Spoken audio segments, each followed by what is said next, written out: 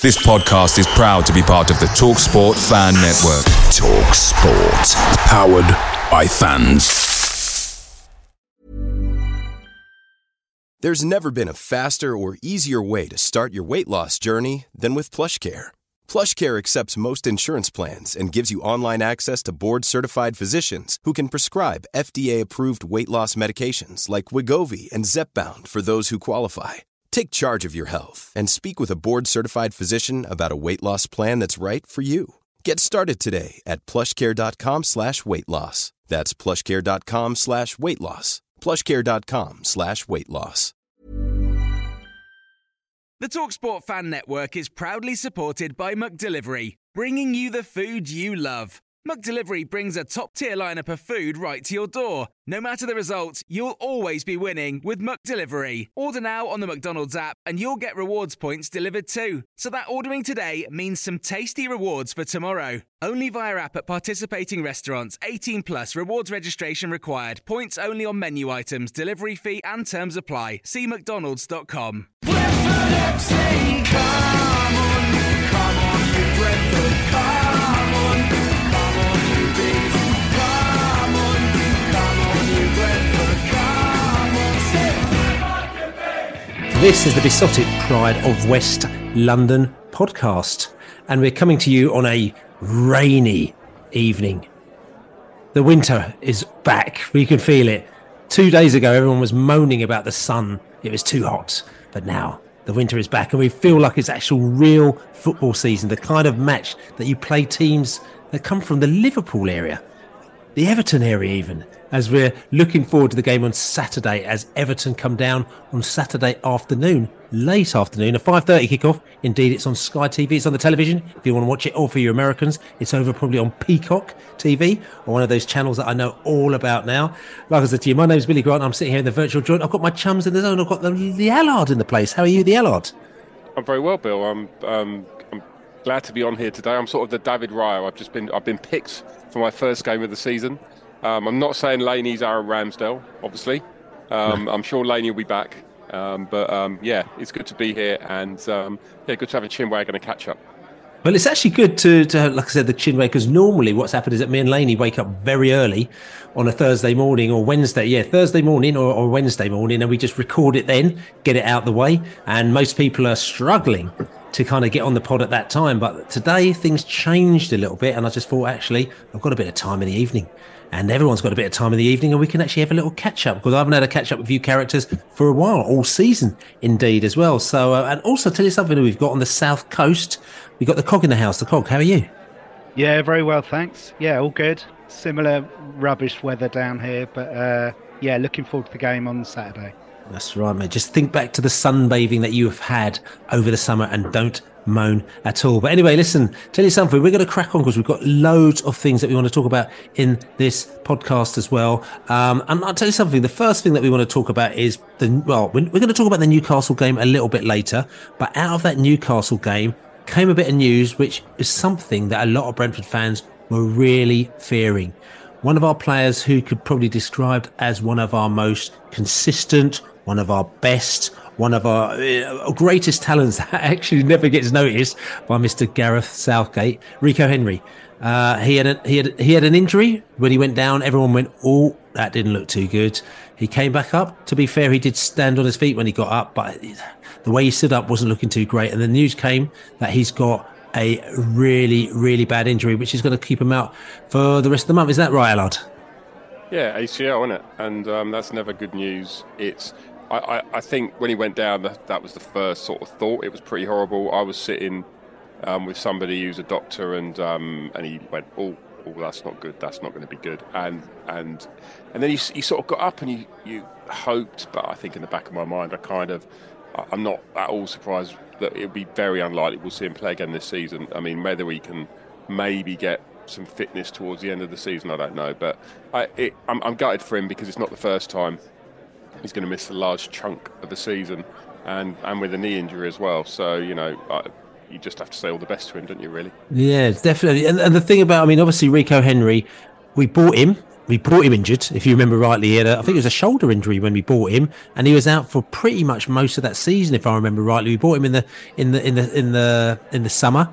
I think it was the first game of the season when we were playing with Will Gree against Sheffield United. I think it was that season when we bought him from Warsaw, which is quite a while ago. I think it's probably about 6 or 7 years ago now as well. So he was injured for most of that season. He came back. But then if I remember rightly, he had these sort of kind of niggling injuries which kept him out for periods of time. And I think at one time we thought, is Rico Henry actually ever going to be the player who is not going to be injured? And maybe the reason why we got him so cheap at the time is because he was very injury prone. But then after that, he went for ages without getting injury, and almost to a certain extent, we thought to ourselves, I thought to myself, I was thinking, oh, no, Rico's not been injured. But every transfer window, I'm thinking, are we going to get ourselves a backup left back? Are we going to get ourselves a backup left back? We never seem to have kind of cracked that one. So now that he's injured, has this kind of given you a little bit of a worry, the cog?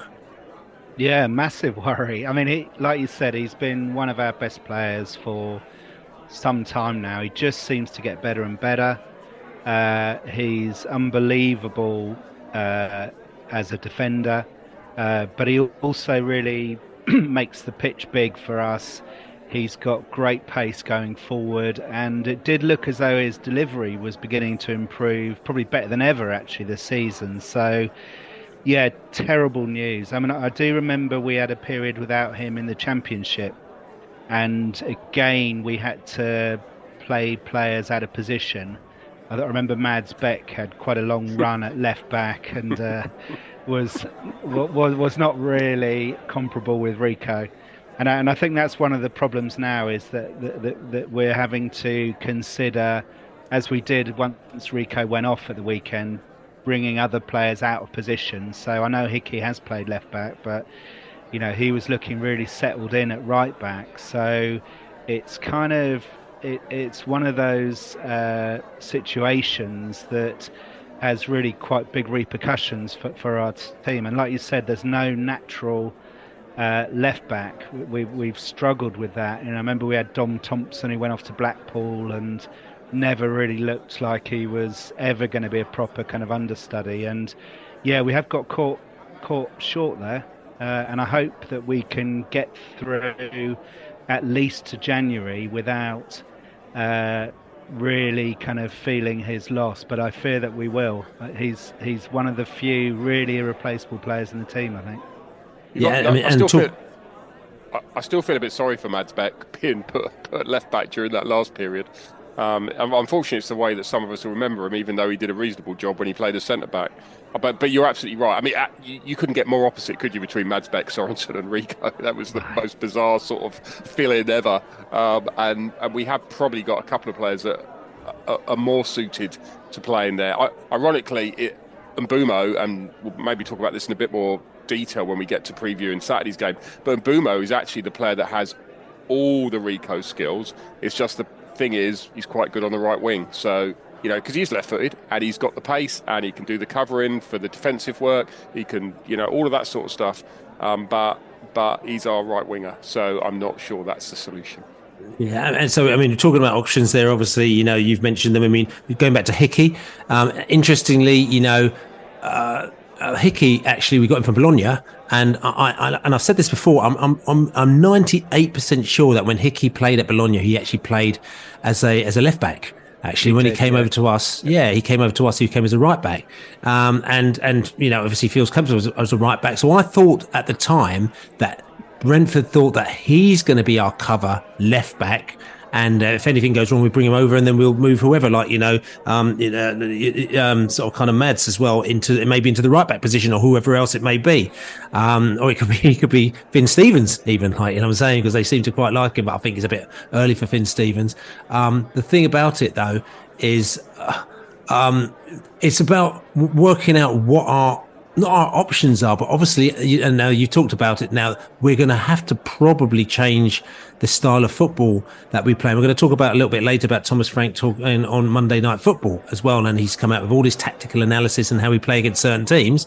But Rico Henry is a very big part of how we played against those teams, and now obviously we're going to have to change that. And with the staff, with the players that we've got, Are they going to be able to do a Rico Henry? It's going to be very unlikely because he's a very unique player. So, I mean, how do you see us changing our style of football, Elot?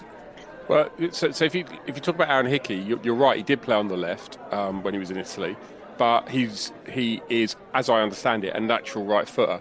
Albeit that he appears to be like, I don't think the word is ambidextrous. I think that's if you can write with both your hands. I don't think it's the same if you can kick a ball with both your feet, but let's just use that anyway. Sure, technically it's a different word. So he there's no reason why he can't fit in on the left, but he does have a different skill set to Rico. Rico's skill set is pace. It's the right, the left-footedness. It's been able to attack. It's been able to get on the outside. It's been able to provide the overlap. I don't think Aaron Hickey is going to be doing that so much as Rico.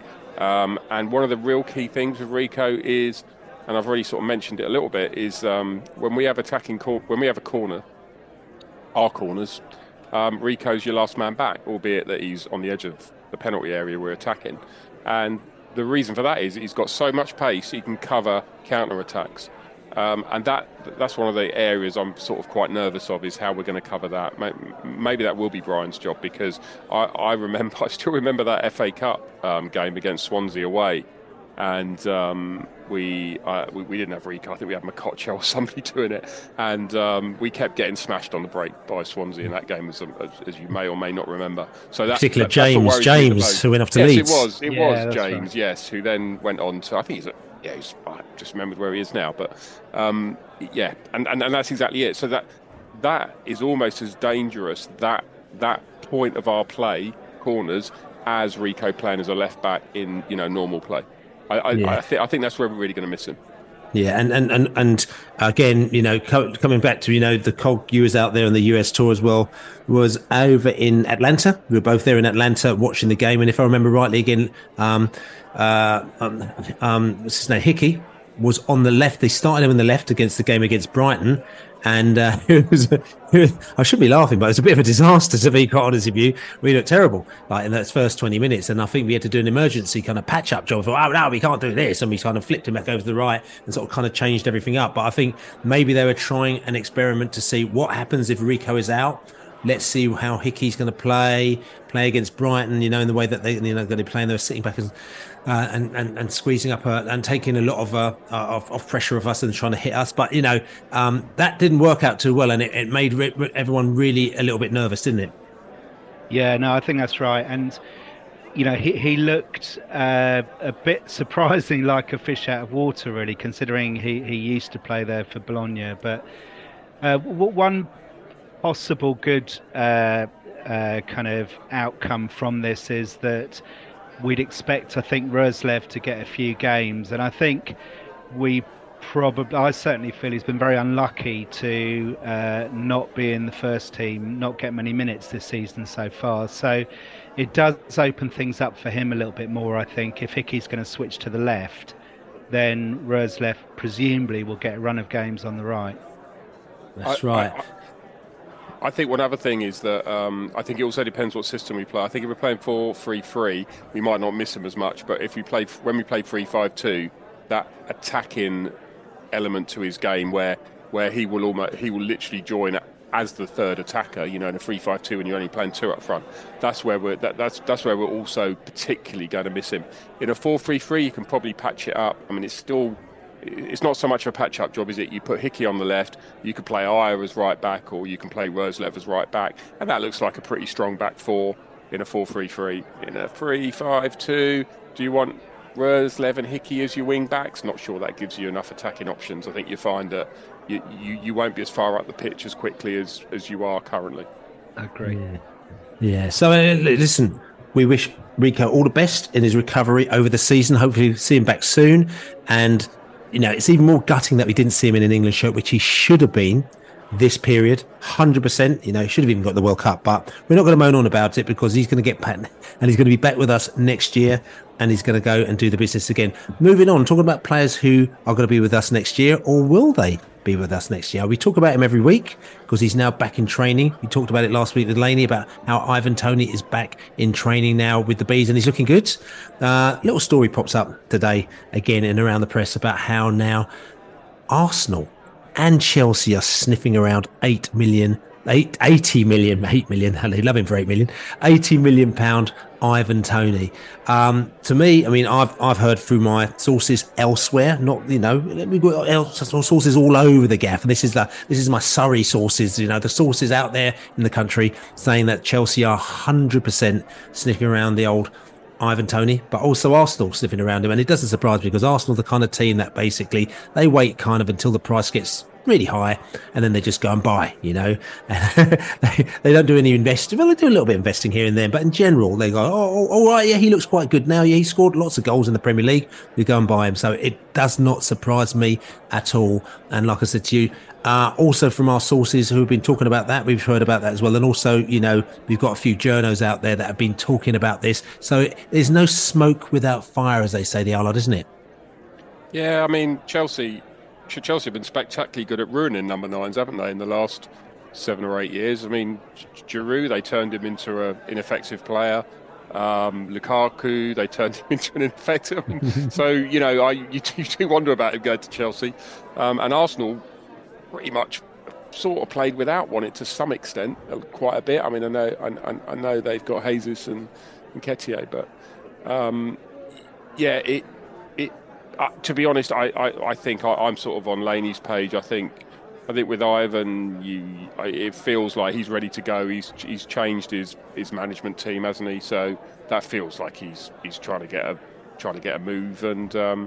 And if that's the way it's going, then let's get as much money as we can for him. I'm not that fussed where he goes. And the question is, right, because this Arsenal, the Chelsea thing is a little bit not confusing, because they've got something. Well, actually, they've got rid of a few players, but they've still got so many players over there. You can't kind of see the ins and outs because it's just like literally, it's like pick and mix. I'm saying, like, with so many players. But Arsenal probably a little bit more focused. If he were to go to Arsenal, there might be a possibility of some players maybe coming back our way, don't you think? There's always some sense in that. If there's anyone you fancy, I don't think you want to be lumbered with anybody you don't fancy. You don't fancy just to get the price, just so they can get the price down. I think you have to be really careful on that and make sure that you've got a target or some targets at the club that are genuine targets, not just somebody that you go, oh, well, I suppose we could take him because, instead of the 10 million or whatever that would come off the price, depending on who it is. So yeah, there's a few Arsenal players that could probably fit in, quite nicely at Brentford. Like who? Not a number 9. Well, who do they talk about? I see talk about somebody like Emil Smith-Rowe, who's a little bit out of favour. We've got quite a few of those types of players. He's probably not, something we're desperately in need of. I don't know too much about their squad otherwise. Any other suggestions? Eddie Nketiah, maybe? Yeah, I mean, young, yeah. I'm not sure. I don't know if that would happen. I mean, that feels like I think both of those are almost a step too far. Personally, I think they've still probably got some value at Arsenal. Yeah. Okay. I mean, again, we're just throwing it. Listen, we're probably getting rather ahead of ourselves here, aren't we? I know I'm not joining in the game here, but I'm just being realistic. I think they've both probably got some time at Arsenal, and unless there's a reason Arsenal want to move them on. And the Cog? Yeah, I agree. I mean, Smith Rowe would be really, really good addition to our squad, I think. But I think the Allard's probably right. Is the reason I think that there might be something there is that, unlike Nketiah, he just doesn't seem to get any meaningful game time at the moment. And I know he's had a few injuries, but he might see the sense in it. And I suppose ultimately Arsenal would call the shots here, but we would be able to guarantee him first team football. And I wonder whether, we've had a bit of a problem position with that third midfielder. He could probably give us something different there in the role that Josh has played, Damsgaard's played. Janelt's a different type of player, of course, but that third midfielder is, it's never been properly filled by someone who's obviously in the first 11. We got Thomas the Tank as well, but there's to me that would be a real coup. But as the Allard says, I suspect it may not be very likely to happen. It would be a coup. I think he probably fits more on the left wing, doesn't he? There's more of the sort of an upgrade on KLP maybe. To be honest, look, if there's a player you want at a club and they desperately want your player, you just play hardball, don't you? I suppose, and say that's part of the deal or no deal, and you can go to whatever. It would be. I would take either of those two quite happily. How realistic it is. Let's say. Listen. Don't worry about the realism, mate. Let's just play. Exactly. Let's play fantasy football. For the podcast, let's play fantasy football. Fantasy football. That's what it is. Yeah, exactly. Let's do that. I'm trying to think of who else. I mean, Jesus hasn't, but he's been injured. So, but playing fantasy football, they're both young and they're both the sort of players that we would potentially try and sign from other clubs in different situations, if you know what I mean. They both got loads of value. They're both 2 transfers away from being max value. So, you get them in, you make them better, you sell them on. Brilliant. I have to admit, I mean, Nketiah was at Leeds and in the Bielsa team, and Bielsa just refused to play him. And we were both in the Championship at the time. I was thinking, God, give him to us. We'll have him. You know what I'm saying? It's one of those ones where, and he was at that stage there. So he's gone a couple of levels up from there. So interesting player, most definitely as well. So, and the cog, I heard you talking about Thomas the Tank. What about Thomas the Frank as well? Because he was on Monday Night Football on Sky the other day, and he was chatting about Brentford. And it's interesting because all of a sudden the Brentford loving has come in again. The Thomas Frank loving. It's interesting. Like I said to you, we've gone full circle where everyone used to hate us. No one wanted to talk about us. Like, we were so kind of just nothing entity. And all of a sudden now everyone's they're loving us and getting our managers in, and he's chatting away, and they're saying how brilliant and how intelligent he is and how tactically aware we are. And Thomas went on there and he did a good job, because it was almost like you're sitting there watching thinking, is this like the PR machine? Is Thomas selling himself to one of the top 6 to get a job, or maybe someone in Europe, or is he actually kind of just selling Brentford to the world to say, look, I'm a really good manager. Do you want to come and play for me? We're going into the window hard in January, because we're going to have 80 million most probably. I was saying, it's just like, what was that all about? But he went out there and he did a really good job in sort of kind of showing what a clever club we are. I'm not saying it like, with our hands up our own arses, but it was true. It was a good little piece, wasn't it, the Allard? It was really, really good. And I was sort of pairing him with Carragher. I was a little bit nervous about, but I'll be honest, Carragher really did his homework, as did Sky, obviously. I'm sure it's not Carragher sitting there, making up all these charts that they brought up and it's Statman. It's a Brentford Statman, because we've got one of our own actually at Sky that does all the stats, doesn't he? And they did a great job. They Carragher was really well briefed. I thought it was a really, really good, fascinating hour or so away from the game, which was interesting, which was kind of interesting as well. But there were loads of things to say about it. I thought Thomas spoke really, really well. I don't think he gave too much away, but he said plenty of stuff that people would have found interesting. I think most of what he said, all the other Premier League teams, if they got any sense, would realistically know. But probably the average fan wouldn't. So I thought it was really, really, a great advert for Thomas, a great advert for the club. Maybe too good an advert for Thomas. He's definitely got a future in being a TV pundit, hasn't he? Yeah. I mean, seriously, he'd be a great TV pundit from everything I saw on that. So he can go and do that if he wants. If he don't want the stress of managing a football club in his sort of later years, I thought it was. I really enjoyed it. That's good. Yeah. I mean, I didn't get to see it, but first of all, I want to say, sorry, it was Frank the Tank, not Thomas the Tank, as a midfield option. That's fine, mate. Listen, transfer windows coming. You can buy whoever you want. Because you got nothing to worry about. Finn Stevens is on loan to Oxford, and Billy's got him playing as left back. No, I said right back. I said right we could bring him in at right back, mate. But anyway, he's still on loan. Yeah. But I mean, I think if it does sound as though he was again not closing down any discussion about Ivan Toney, and that feels to me that it's fairly clear now that Toney's heading off sooner rather than later. And I think it's very good news that we've now got two clubs with lots of money bidding for it or beginning to jostle for position.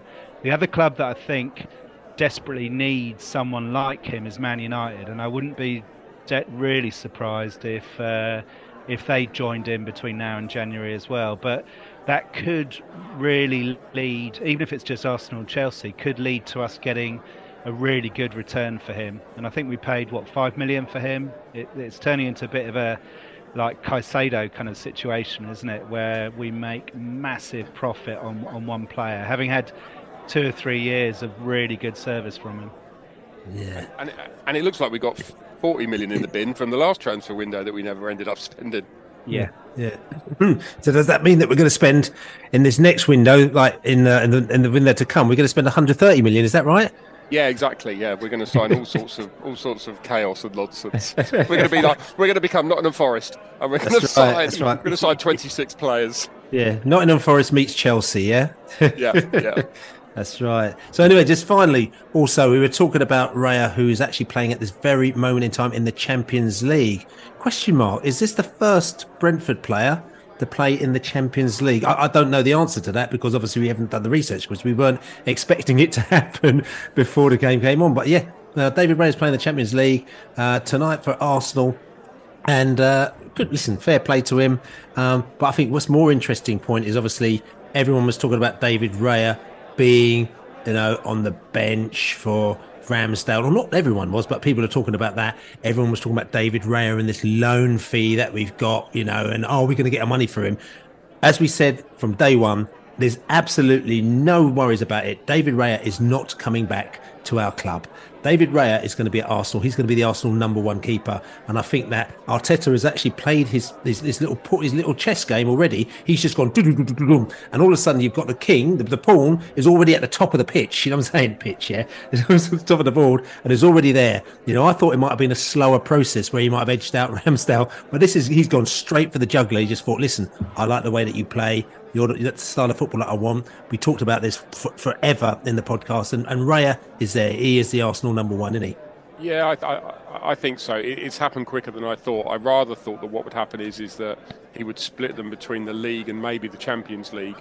But it seems already that, I know Arteta is sort of talking about different styles of keepers for different games, and maybe that plays out to some extent. But I think, he's thrown Raya in. He's got a safety net, hasn't he? Because if for some reason Raya doesn't settle, and that and there are, he can just go back to Ramsdale, and then he's no worse off than he was last season.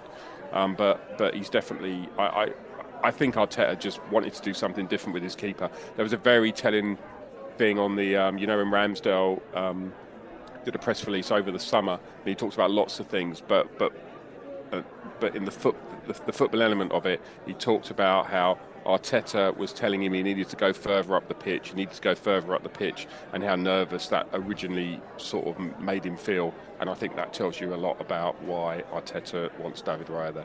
That's right. I think Ramsdale said, but I'm on the halfway line, Guff. You know what I'm saying? Yeah. He wants me to go even further, and I'm on the halfway line. It's like, yes, he does. That's what you do when you're a sweeper keeper. But anyway. I think the other advantage that Raya has over Ramsdale is his handling as well, and I think we'll probably come on to talk about Flecken against Newcastle, but the Raya's handling just got better and better throughout his time with us, and I think that's a point of difference as well with Ramsdale, who loves the punch and doesn't always dominate his area as much as Raya, particularly for a quite small keeper, is capable of doing. Yeah. Lots of run punch from what I can hear. But anyway, we'll talk about that a little bit later. But listen, we're going to go and cast our minds back to the weekend when Brentford and a load of fans went very far, almost to Scotland. They went up to Newcastle on Saturday evening. The times had switched, which had annoyed a lot of people, including myself and Lainey, who were due to go up to Newcastle for the weekend. But we had to change our plans. But a lot of people went up there. Fair play to you. And you watched the Bees go down 1-0 to the Geordies. We're going to come back. We're going to talk about Newcastle. Newcastle 1, Brentford 0. Slightly frustrating result I would say. And the reason why I say that is that we actually started off that game pretty well. We looked quite good. I thought we looked very good, and Newcastle didn't really look in the game. And we had a number of chances that we could have scored. Were they clear-cut chances? Maybe not, but they were still, you know, we were creating. We had the ball. And we were creating play, and we looked like, tell you something, all we needed to do is get one goal away and we'll be well and truly away. I actually thought that we're going to get 3 points up at Newcastle for the first time since 1948, I think it is, which is a long time. But it wasn't to happen. It was really unlucky, and they came back into the game. We'll talk about the game in a minute. We'll listen to the fans in a bit as well, but there's a bit of VAR action, there's a bit of penalty action, there's a bit of fluffing going on. There's all sorts. Disappointing result, wasn't it, the Allard? Yeah, I agree with you. I think you could look at the XG, and even if you take the penalty out, Newcastle a bit ahead of us, not massively. I don't think the XG in that case tells the story of the game. There'll probably be someone like Ali Malali shouting at the speakers or at our headphones with me saying that. But for me, what we did is we created these opportunities in the first 20 minutes. We pulled the ball back to the penalty spot a couple of times, nobody there. We laid a couple of crosses in, nobody there. Not big crosses, but pullbacks and stuff like that. And then there was that awesome moment where Wisa could have, if Wisa when he wins the ball and Mbumo's on his way, and Mbumo's still in his own half, and literally Wisa just needs to punt the ball 20 yards, looping over the top, and Mbumo's through. And they were the bits that told me that we were actually bossing that game for the first 20, 25, maybe 30 minutes. And Newcastle came back into it, and it was a lot more even. And but yeah, I actually thought before the game this was our chance to get something at Newcastle, with them still trying to sort of, you know, get themselves going this season. And for the first 20 minutes, the game played out as I was really hoping it would. Then it seemed Newcastle just seemed to sort of, you know, just seemed to get it together a bit more.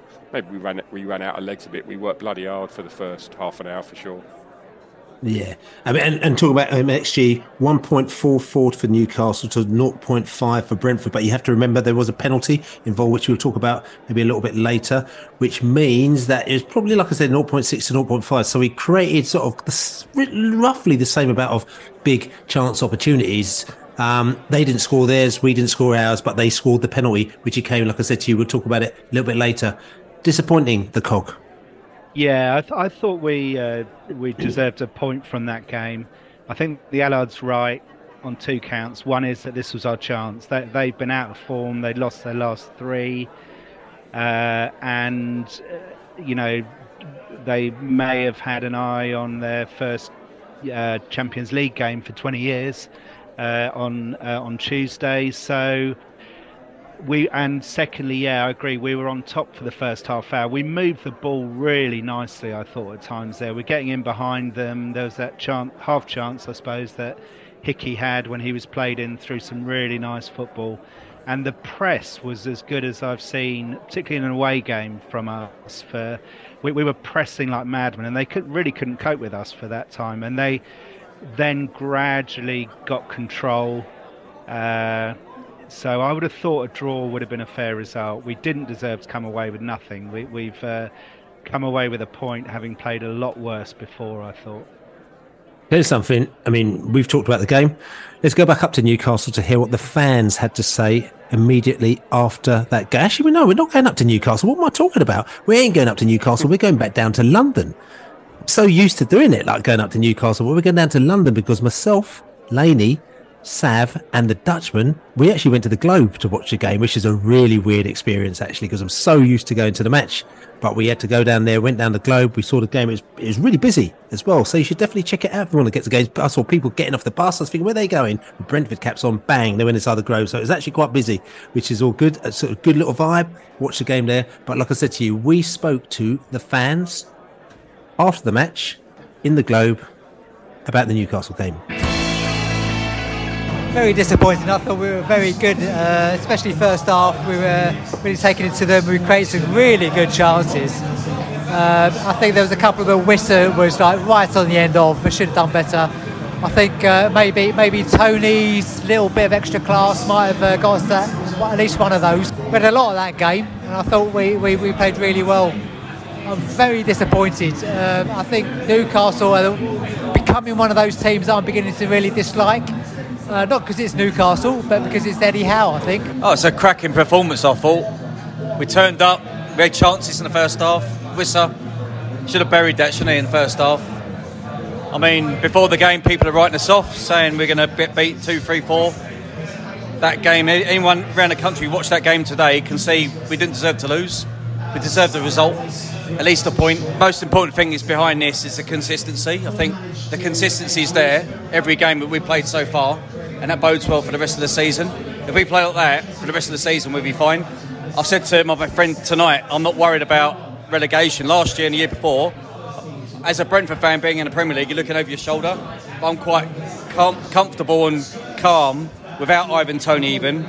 If we put in performances like that every week, we'll be fine. Very disappointed. I think Newcastle today were very fortunate. The penalty a bit dubious.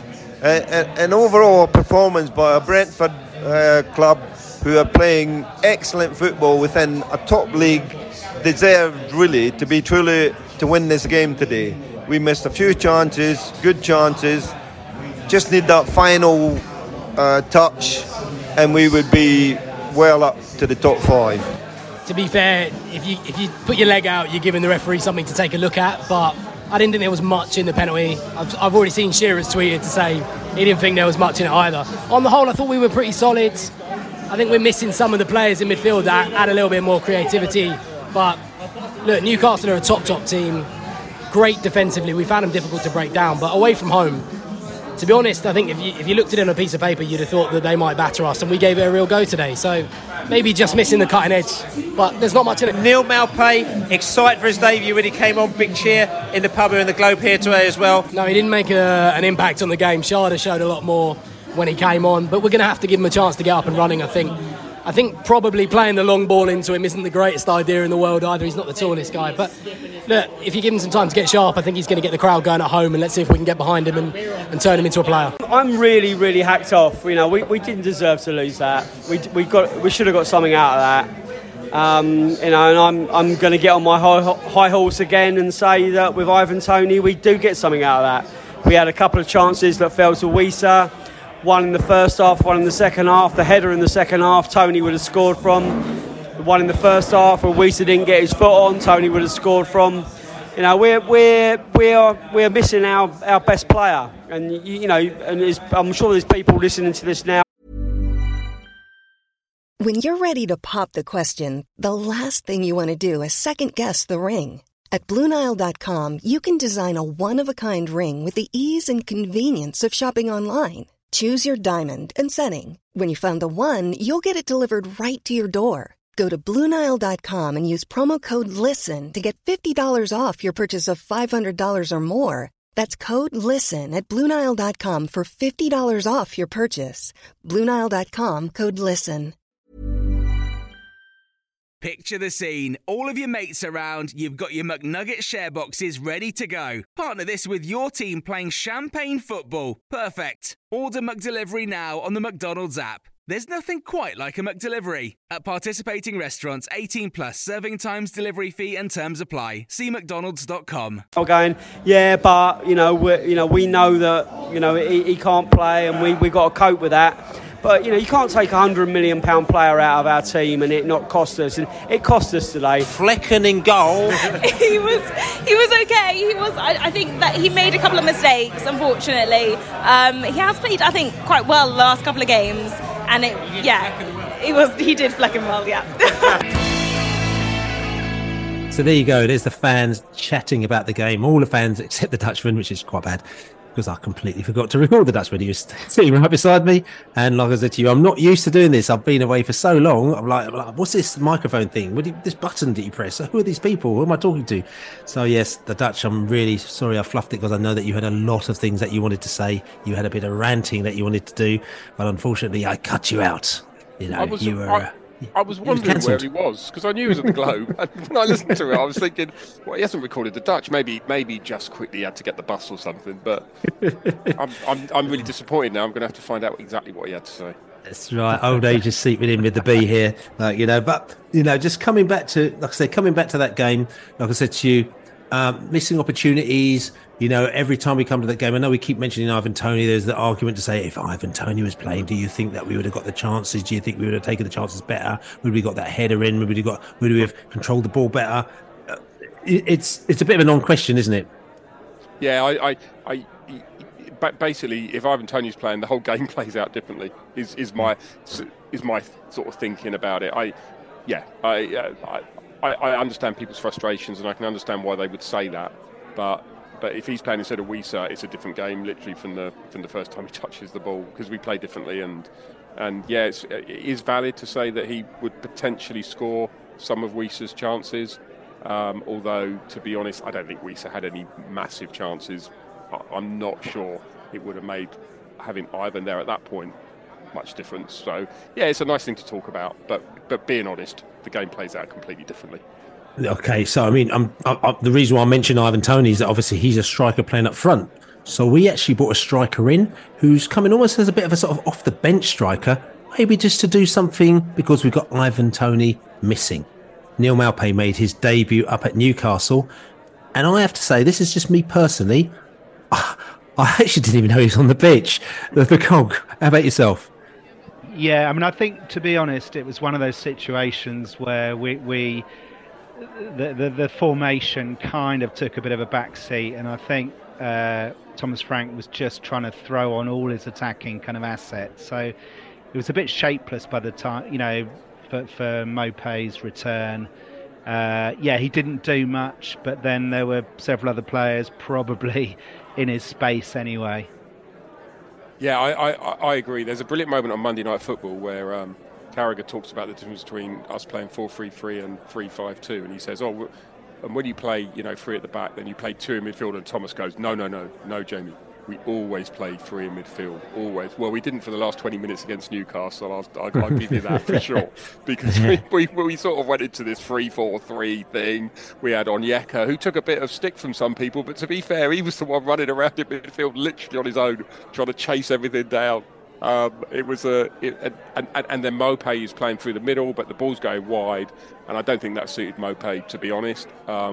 We're going to find out a lot more about Maupay in the next few weeks, I'm sure, because he's going to get his opportunities playing in a game with our normal formation and for longer than the hectic last 20 minutes against Newcastle. Not that I'm criticising it, because I actually thought we took it to Newcastle for those 20 minutes, and they could have ripped us apart, and they didn't, because we managed to at least the four, maybe three players that were tasked with doing some defending did a really good job still, and we did manage to sort of take it to Newcastle for the last 20 minutes. So fair play and all.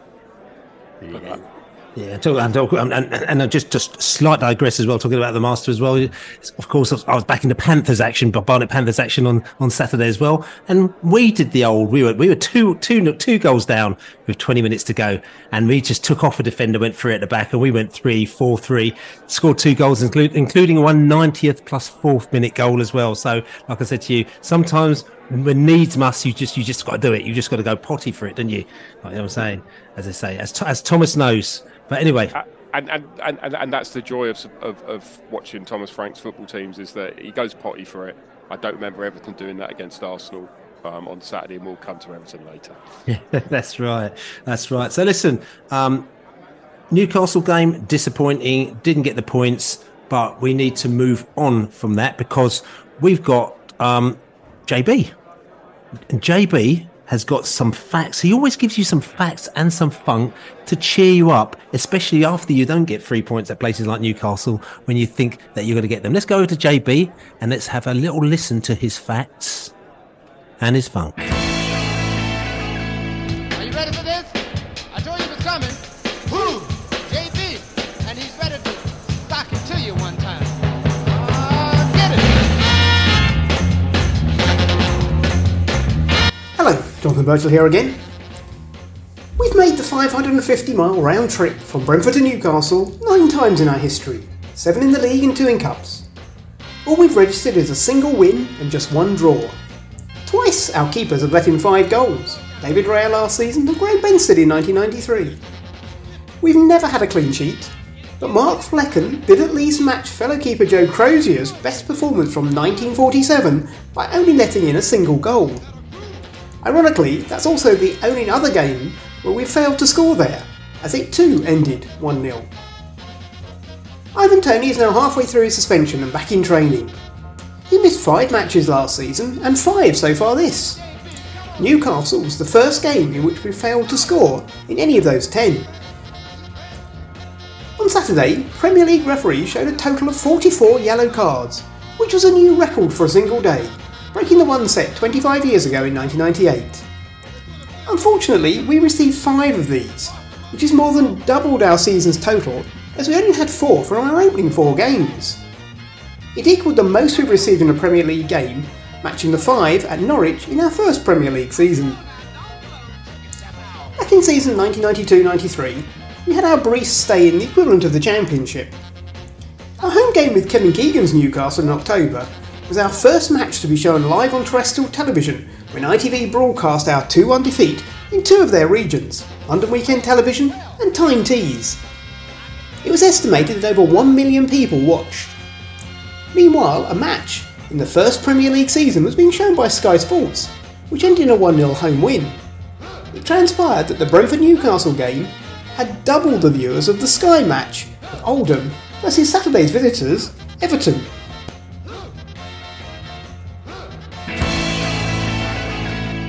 Mr. JB with some facts and some funk. And tell you where there's one place that they like a bit of funk, actually. Well, the last time I was up there, actually, it was Eurovision. So I don't suppose Eurovision was that funky. But up in Liverpool, Everton fans coming down on Saturday to go and check out the Bees. We're going to talk about the Everton game right now because Everton, they're in a bit of a pickle. And I'll tell you something, before we even say anything about it, because we could talk about Everton, but I'd much rather go over to find out the real deal and speak to Connor Williams from the Toffee Blues podcast to find out exactly what's going down with Everton. Hi, my name's Connor Williams from the Toffee Blues YouTube and podcast channel. I do a lot of videos on there, mainly the news, tactical previews and reviews, looking at the Everton game in depth, the tactics used, the stats around it. And I also do opposition previews and appear on opposition fans' channels like this. I think this is my 3rd or 4th time now on this channel. So absolute pleasure to be on once again. And thank you for having me back on, Billy. So last season for Everton wasn't a good one. Just finishing above the relegation zone on the final day, Doucouré's goal against Bournemouth. I think we're lucky that Bournemouth had already guaranteed their safety. I think if they had something to play for, we could have been in a bit more trouble. They were sort of on the beach already. They still gave us a good game, but I think if they needed to survive, it was, between the two of us, they'd have given us a better game. And, potentially could have the mentality to beat us. Luckily, we managed to get that all-important goal that kept us up. Marks out of 10, it's definitely a 2. The only way it could be 1 is if we'd gone down. It's just, a 1. When you think 3 years ago we had Carlo Ancelotti managing us, we were trying to push for Europe, and now we finished relegation, just above the relegation, in a relegation battle for 2 seasons on the trot. Looks to be off 3rd this season. I mean, from the outside looking in, you must wonder where it all went wrong. For us Everton fans, we sort of know where it went wrong. This season though, the games that we are in, I'm not happy because we've only got 1 point out of 5 games, which isn't brilliant. But I don't think we're as bad as the table looks. When you look at the stats for the games, we statistically were better than Fulham, statistically better than Wolves, statistically better than Sheffield United. Villa and Arsenal absolutely deserve to win and thrash us. Arsenal should have probably scored more than 1. We were just very good at defending that day. And we have had a squad. We haven't had a proper squad. We've been playing James Garner as centre mid at right mid up until now. I think now Dyche is finally getting his players back. There's at least one player for every position now. We've got a striker, we've got Calvert-Lewin, so we've got 2. which means I think Dyche will move to his 4-4-2 eventually. With Dyche, I am happy. I think Everton fans are going for his blood a little bit at the minute, but that's because we're a reactionary fan base and the fans are emotional, but with emotion comes reactionary responses. I think when you look at it, that Arsenal game was the first time I think he had every player in the position they're meant to be in. So we had a right midfielder, we had a left fielder, we had 3 centre mids and a striker, a good striker, not Neil Moipai, who I'll get on to in a bit. But so I think that was the first game, and against the team that finished second, looked to be trying to go for second again. I don't think that's any small feat to only get beat 1-0. Attacking wise, it wasn't good, no, but it's Arsenal, and I think our fans need to be a bit more realistic. If we sack Dyche today, I don't know who comes in. Our fans believe it's Potter. Some said Conte. I don't see any of them. I see it being a Dean Smith or a Duncan Ferguson type thing. So I'd stick with Dyche. As for the actual squad itself, I am comfortable with it. I think now the players are back, I think it's really promising. I hope we move towards Dyche's 4-4-2 because he's had his best periods with that, and I think we've got the squad for it now. I think Harrison is a fantastic addition to the squad on loan. Same with Danjuma, both really good wingers, and Danjuma can play off the striker as well, which is brilliant, adds a bit of versatility there. Ashley Young as well played a lot of the games so far. He is 38, and I don't think he's he's not who I'd pick to have played right/left back, but he's a good utility player for now. And the new signing Beto alongside Calvert-Lewin, I think once we see that 4-4-2, that's going to be a really nice partnership between those two. They sort of play to each other's strengths. Beto's good at running in behind and dribbling. Calvert-Lewin's better at holding up the play, playing the flick-ons. It's an exciting prospect to see those two. And obviously, with Beto coming in, it meant Neil Moipai left us, which was a big Brentford favourite. I know he did really well for Brentford. And I know you sold him for quite a decent profit to Brighton. In terms of Moipai, I mean, he's a phenomenon because it's the same story as when he was at Brighton. He'd get in really great positions, but he just couldn't finish them. His XG is really, really high, and he does well to get in these positions. Like, sometimes it's just him right in front of the goal, and it's really well, like, that can't be discredited, the ability to find those positions for a striker, but he just can't finish them, so it sort of then makes you think, what was the point? His XG's normally high and his goals are normally low, which I know was a problem at Brighton as well. Last year when he was 2 years ago when he was at Brighton, I think a lot of people were sort of saying the same thing when Brighton were, the XG kings. They were going, if they had a decent striker, they'd be higher in the table. And their striker was Moipai. We bought him off that review. And last year, if he finished a couple more of his chances, I think we'd have been higher up the table. Not massively, but we'd have been a little bit higher. So yeah, strange. I mean, he's gone out on loan now. I hope it works out for him. But I think in terms of Everton, his career's probably done here. I think it's probably the end of Neil Moipai at Everton. I think he's probably best potentially going back to the Championship. I think he could do a job there for a couple of teams. I'm not writing him off completely, but yeah.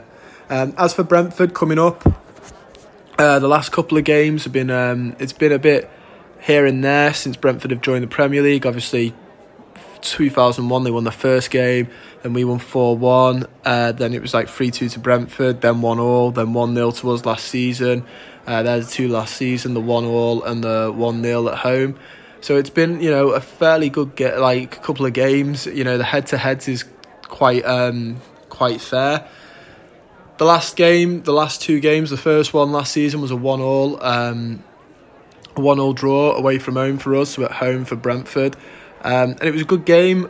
Anthony Gordon getting our goal. And then I think it was Janelt for Hughes.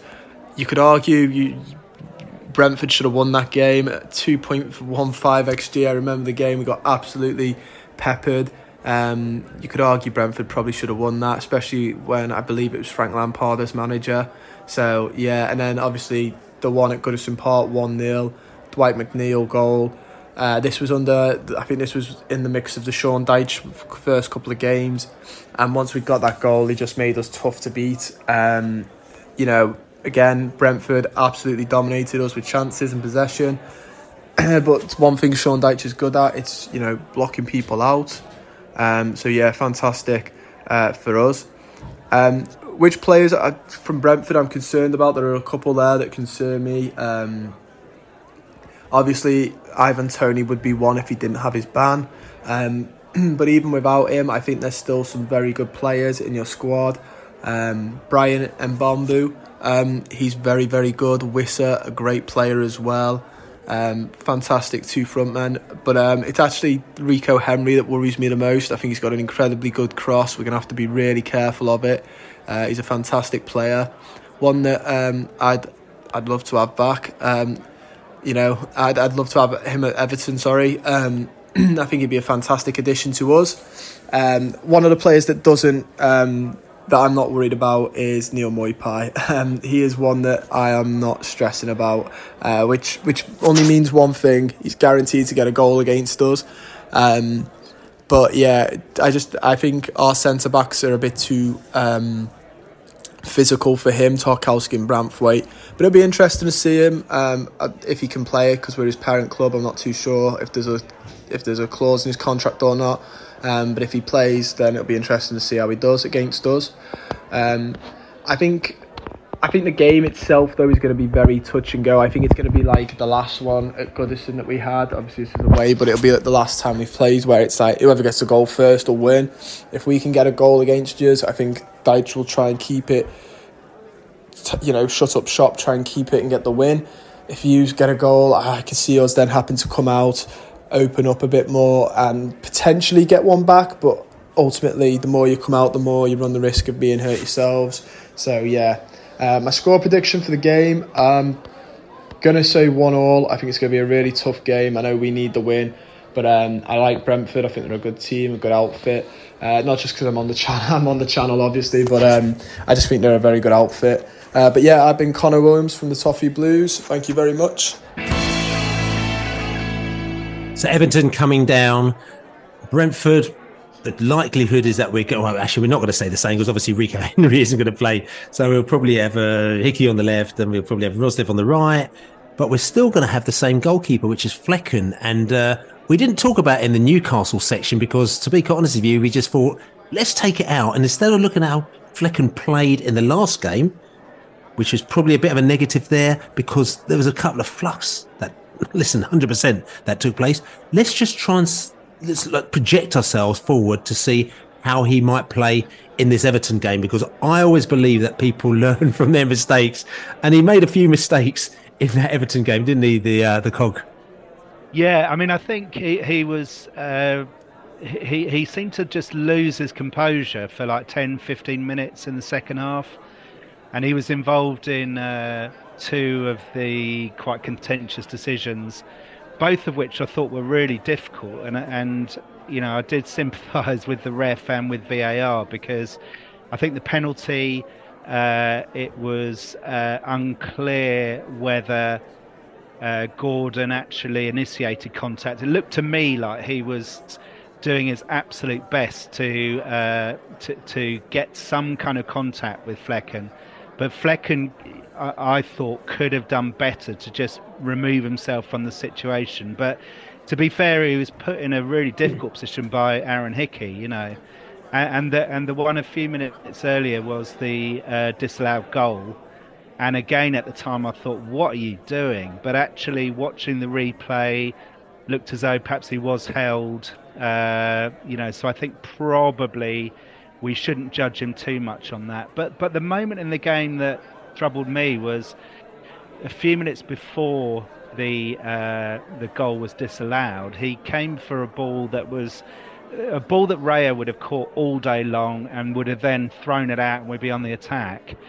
And he punched it really weakly, and that seemed to set him off on a 10-minute period where he just looked very uncomposed. He made a good save in the first half, and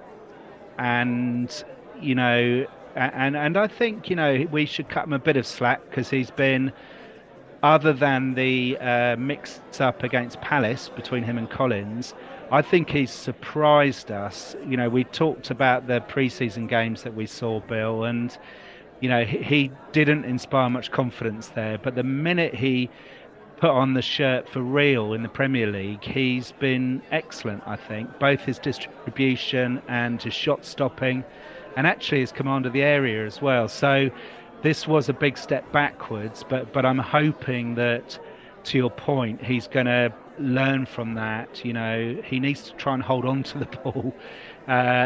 He needs to communicate better, I think, with his defenders, but that's the kind of thing that can take a while to happen.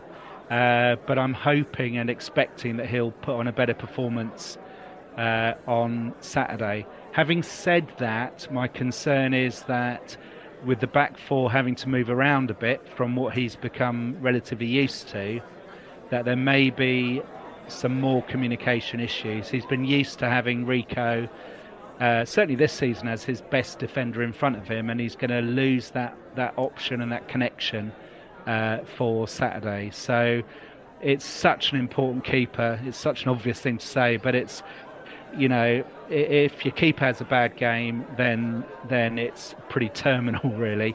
So we need him to restore some confidence and have a good game on Saturday. But from what I've seen so far, he's certainly capable of that. He looks to me like a good all-round keeper. That's right. I mean, I think the Allard was going to say that he couldn't punch his way out of a paper bag, but I'm going to pull you up on that, Allard, because I think that he probably just about could. Am I right? Yeah, you probably could do that. But there's lots of things with Flecken, and we're still in a position where he's only played 5 or 6, games for us. Let's be honest. If we go to Newcastle away last year, Raya probably had a worse game than Flecken. Certainly, it was no better. So keepers have bad games. I think with Flecken, I'm a little bit concerned that I agree with most of what Cog said about the penalty. There's a mix-up between him and Hickey. Similarly, as there was in the Palace game, there's a mix-up between him and Collins, and I don't know whether that's the fault with the defenders, whether there's some nervousness with the keeper. I don't really know, but it felt like, although the two finished differently, they were similar mix-ups in that, they effectively let the ball go, I suppose, for the keeper, or they tried to play the keeper in. So that I don't think's great. We've seen that a couple of times. The punching thing, I don't know. Do you know what? I should have looked at the stats before I came on here to see whether goalkeepers in Europe do punch more. It feels like they do. I think you have to think of Raya as not being a European goalkeeper because he joined Blackburn when he was 16 or something like that. So if that was in his game then, they'd probably managed to get it out of him. Albeit that when he came to us, I seem to remember him flapping a bit here and there. So we'll see more of that. I think what I really noticed about Raya over the years is that they talk about it in cricket about having soft hands, and he just seemed to have soft hands, and the ball doesn't bounce off. Do you know what I mean? And with Flecken, but with Flecken, it just feels like it's a bit more. At the moment, he's not quite as calm and maybe as relaxed, and that's all part of it. And he just feels like he's not quite. It's not coming as naturally to him as it did to Raya. And I think all we can do is get behind the guy, because it is certainly not going to help him to get on his back.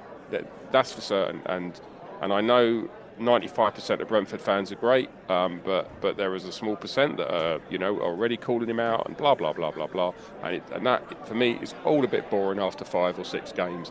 Let's just see, because we haven't got you don't have any choices. The weird thing with him is that I was more worried about his feet, but he looks fine with his feet. It's the other bits that we'll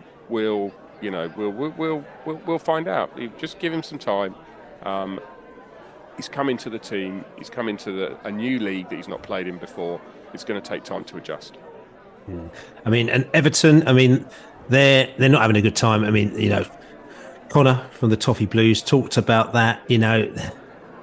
5 games played, 1 point, goal difference -7. They played Arsenal the weekend. They lost 1-0. They didn't have very much of the ball at all, less than 30% possession, XG 0.34. Arsenal, not loads, 1.02, but, they put the ball in the back of the net and they probably ground out a result there as well. I think the fear from Everton fans is, and there's always been a fear from that, is where is the goals going to be coming from? They've been talking about strikers. Obviously, they're going to be talking about Neil Maupay, who's not going to be playing against them on Saturday, because obviously that's part of the deal, because we signed him from Everton, so he can't play against them. But, that has been also the problem. But also, it's the way that they play. They've got a manager in Deitch, and he plays a particular type of way. And he probably plays a particular type of way with a particular type of team. And it worked for him at Burnley. We used to hate playing Burnley. We used to just hated it all the time, because you knew that he'd always get a result against us. But it's not necessarily the same with Everton, is it, the Allard? No, I mean, I think Deitch is trying to sort of stamp his authority on the team, and he hasn't really had a centre forward, and normally, he has big centre forwards. He's now signed Beto, or they've signed Beto, who looked quite handy, albeit he was playing against. It was Doncaster Rovers in the cup, and he came on. I thought, this could change their season. They've also got, Calvert-Lewin as well, I suppose, that can play up top. It's just, I watched them against Arsenal, and they just didn't offer much at all. And I thought they might offer a bit more with Better up front, but they didn't. I think against us they'll probably be a bit more attacking, because they're going to have to pick up some points somewhere. And although I don't think, I think they would like to think they could come to Brentford and certainly get a draw, and that might be a bit annoying and a bit tedious, and Pickford might spend a lot of the game lying on the ball if Everton are still in the game at any point, if we're not leading. And that could be a bit tedious. We'll see. But I think Deitch is there just to basically stop them getting relegated. And then they've got an opportunity at some point when they move into the new ground, if they get new ownership, to literally rethink the club, because it probably needs a rethink.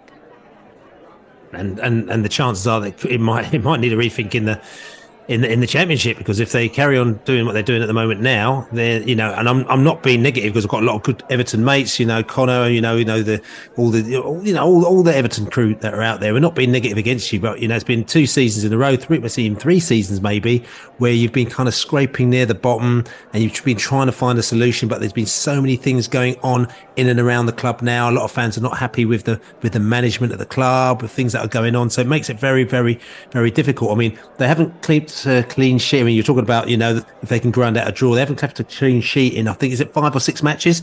Quite a few games.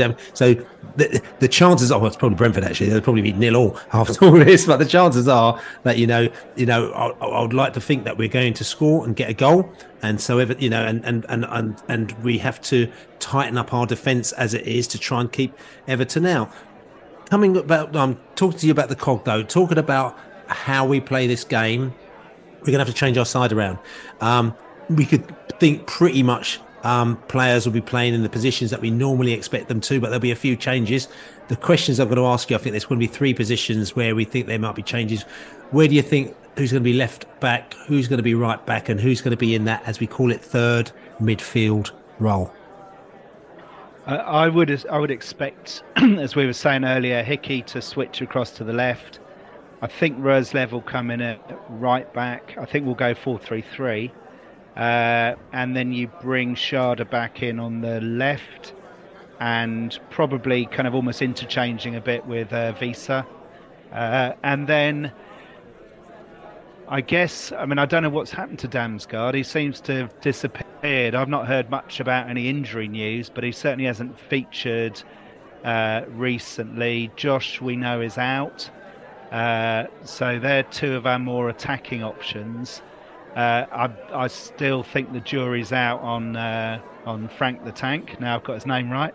And he's arguably better coming on, bringing some energy with 20 minutes to go. I don't really trust him on the ball from the start, which leaves you with Janelt really. And I think, he's not. I don't think he's been outstanding this season, but I think he's done a good job. And we've looked so good at times this season. He's been part of that. So, and maybe that frees up Jensen, who's had a really good start to the season. So yeah, I think probably it'd be similar, but obviously need to switch a couple of players around to deal with the Rico situation. And I have to say, I think that looking at the Everton side, it is full of really average players. You could probably exclude the goalkeeper and maybe our old friend Tarky and Calvert-Lewin from that, but there's not much else in that side. And I think that Deitch is probably their one hope of staying up.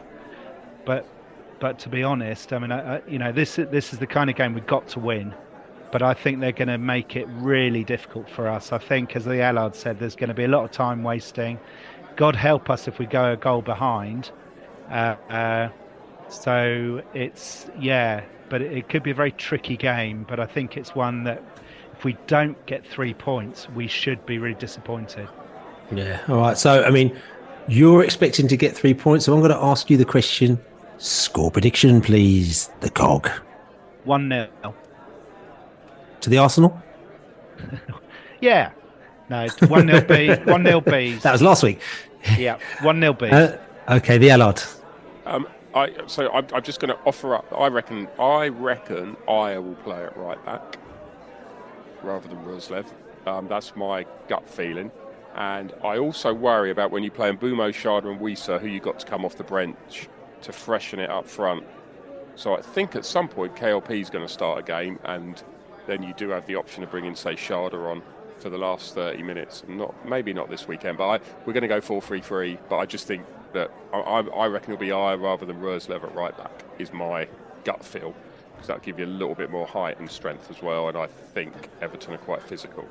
So result-wise, I'm going to go 2-0 Brentford. I think an early goal is massive. I think you've got to score in the first 30 minutes because once they get a sniff of a draw, they're going to be all out for it, and Pickford will lie on the ball with that silly grin on his face. And they'll do that thing that, to be honest, we do as well, where he puts the ball down, he pretends he's going to pass it to one of the centre backs, and then he waves them all forwards to waste another 30 seconds or a minute or whatever, and he'll get booked for time wasting. That'll be my predictions. But don't underestimate Everton. This Beto guy, he's got something, and if they play him up front, he's going to be a handful, I think.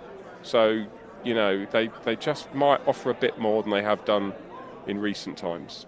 Right. Okay. And for me, I'm going to go straight in 3-0 to the mighty Bees. So fingers crossed, I'll get my first prediction of the season right as we go. But listen, thanks for everyone for listening. Thanks for the Everton fans for listening as well. Like I said to you, welcome down. Any pub in the area you can go to. There's no, you can wear your colours, you can wear anything like that. Just behave yourselves. Have a drink with us. Everyone's really friendly. Have a bit of a laugh and enjoy your day. We'll enjoy our day regardless. We're going to be early. I think we're going to go on the Ted Lasso run again this weekend. Actually, we might go to Richmond and do a little Richmond to Kew walk, and then head to Kew and then just do whatever from there. I'm quite looking forward to that. DLR, are you? Yeah, I'll definitely join you for a little Richmond start, a little early drink in Richmond, and then a slow wander up towards the mighty, I was going to say, New Griffin Park. Yeah, you got your greyhound scarf as well, for the Richmond FC, all that kind of stuff. Just get behind the bar, start doing a bit of chanting and that. No. Yeah, I can do that. We can, get the Ted is a wanker thing going. Which is all good. So anyway, listen, this is Besotted Pride of West London podcast. I'm Billy Grant, and we got the Allard. Good night, Billy. Good day. See you soon. Come on, you bees. Come on, you bees. We got the Cog. You bees. Don't forget to subscribe on all good podcast channels. Buy us a beer, besotted.com/beer. And Saturday, have a laugh, go down there, support the bees, because as we say, come on, you bees. You bees. Beat them Toffees. Get between your teeth. Sticky Toffees. Apples. Brentford FC, come on, you Brentford, come on, you bees, come on, you Brentford, come